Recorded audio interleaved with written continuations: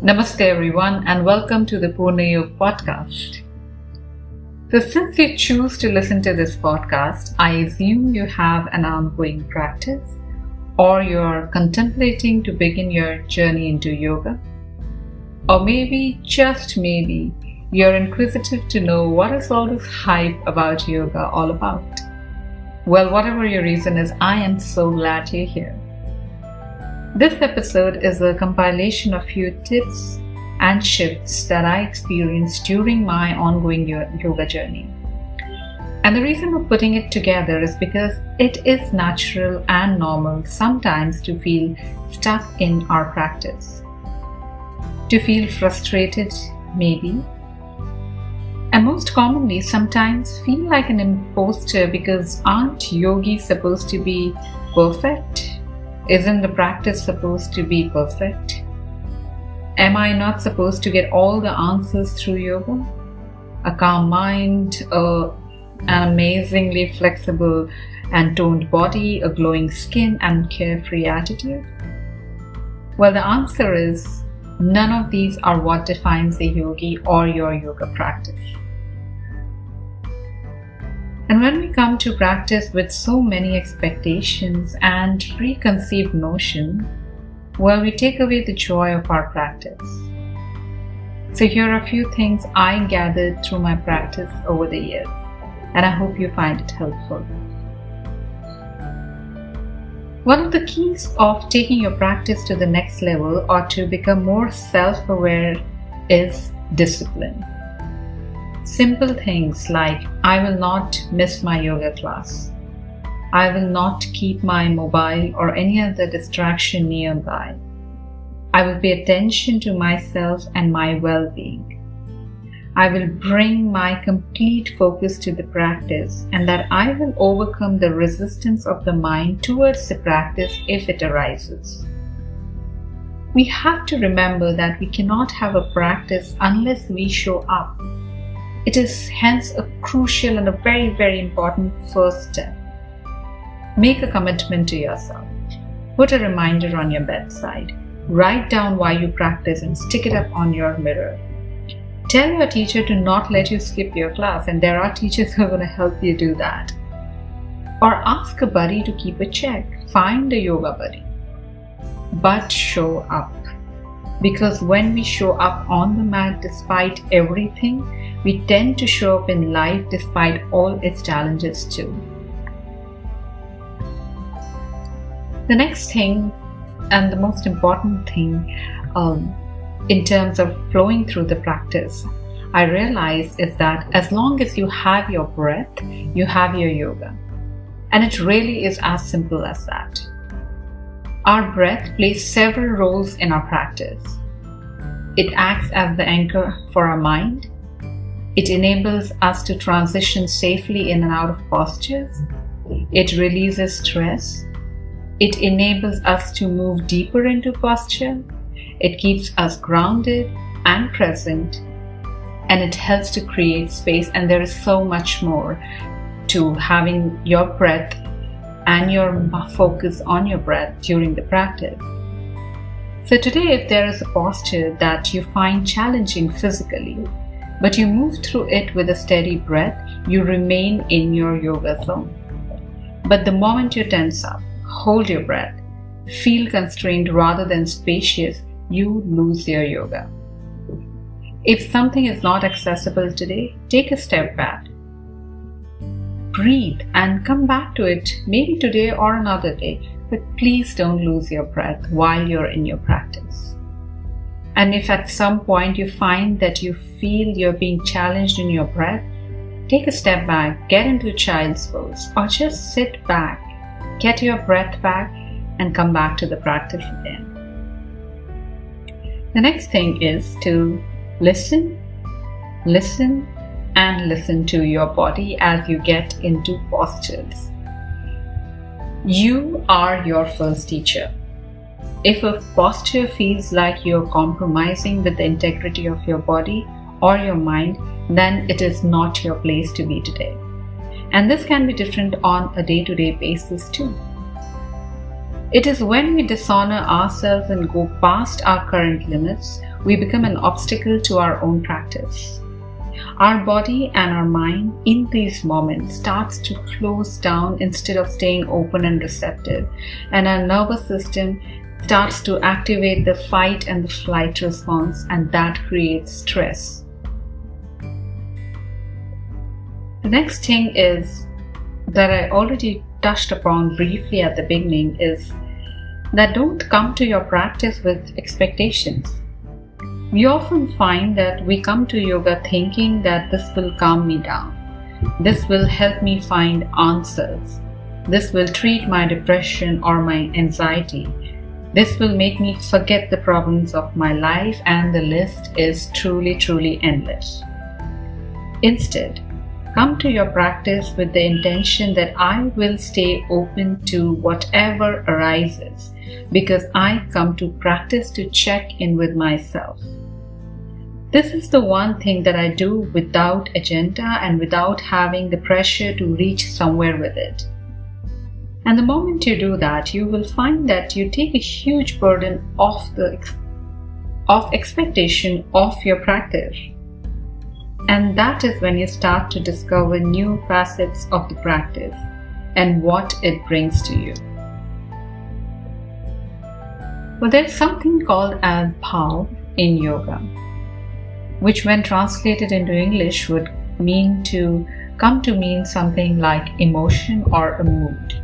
And this is one more thing that I discovered as I moved through my journey in yoga. See if you can connect your postures to what it invokes in your being. For example, back bends are not just backward bending of the spine, they are also heart openers. So when we get into a back bend or a heart opener, we find and feel a sense of not just being receptive towards things with an open heart, but also allowing the openness of the heart to enable us to let go of things. When we connect the postures to bhav or emotion, we go deeper than just the physical aspect of our being. We get engaged and involved on a much deeper level, a level that enables us to take what we cultivate on the mat and find its residue off the mat.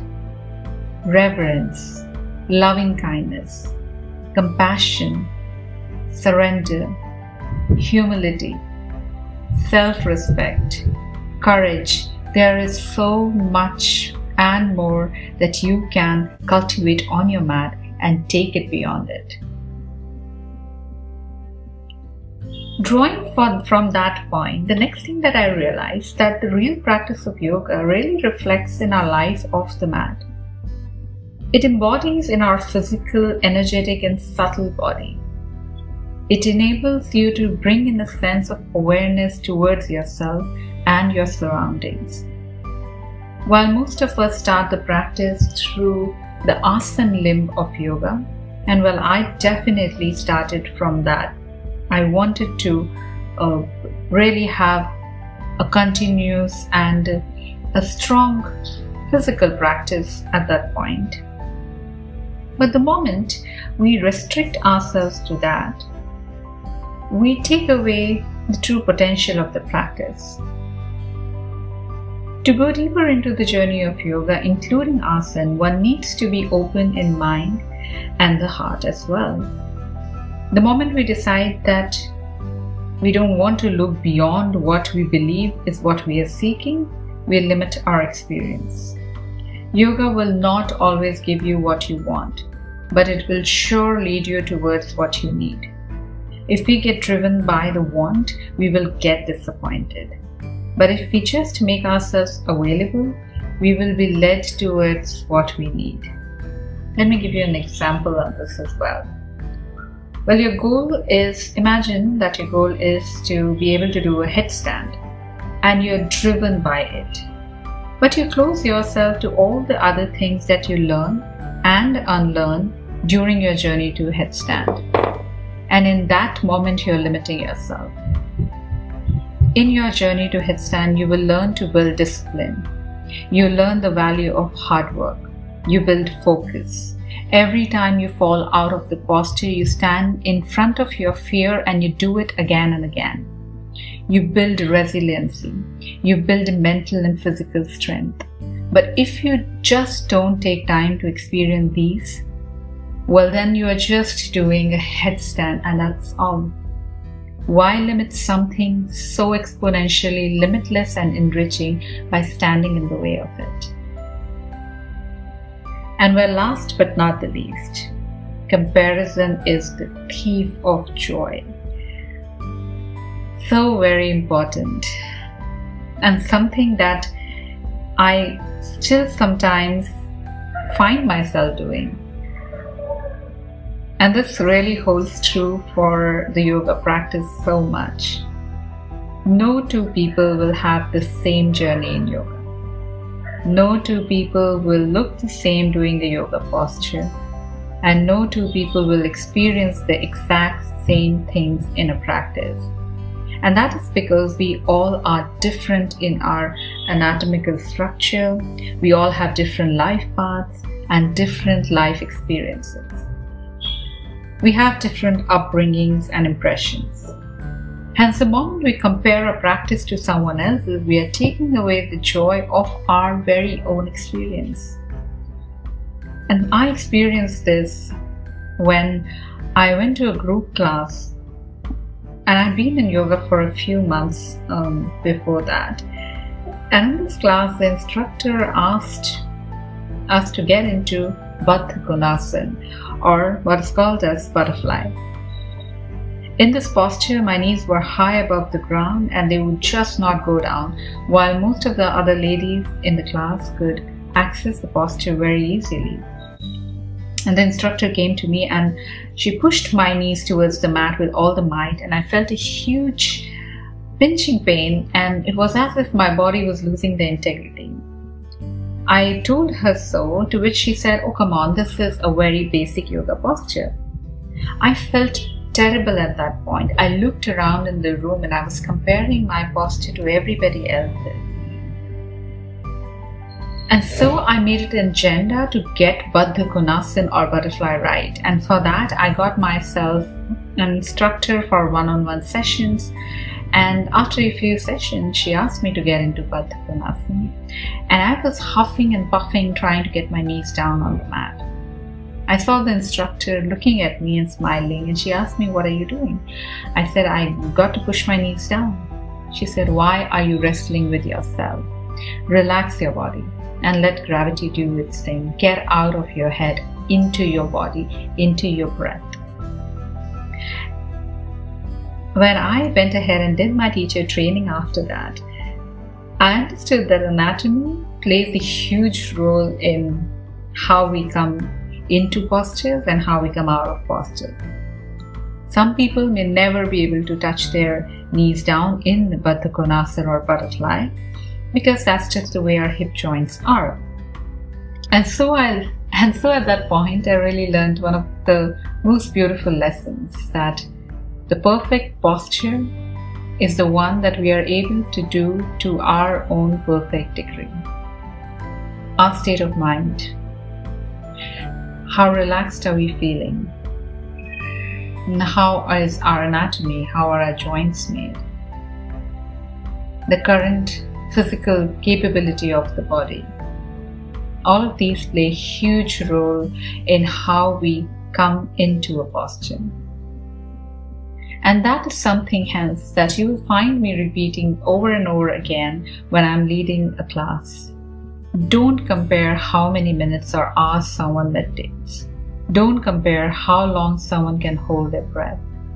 In fact, don't even compare your practice of the past with your current practice. It is bound to change, evolve, and adapt to the stage of your life. Allow yourself to be and your practice to flow through you. So well, these were the few things I really wanted to share with you. Yoga is so vast, flexible, and adaptable. It can be done in any form and in any way. It is said that if you can breathe, you can do yoga, and it's so really true. I hope these bits of my journey and my experience enable you to get out of the way of your practice. A choice I made and something that I continue to work towards in my practice even today. Much love, and may you find yourself open and receptive both on and off your mat. Namaste.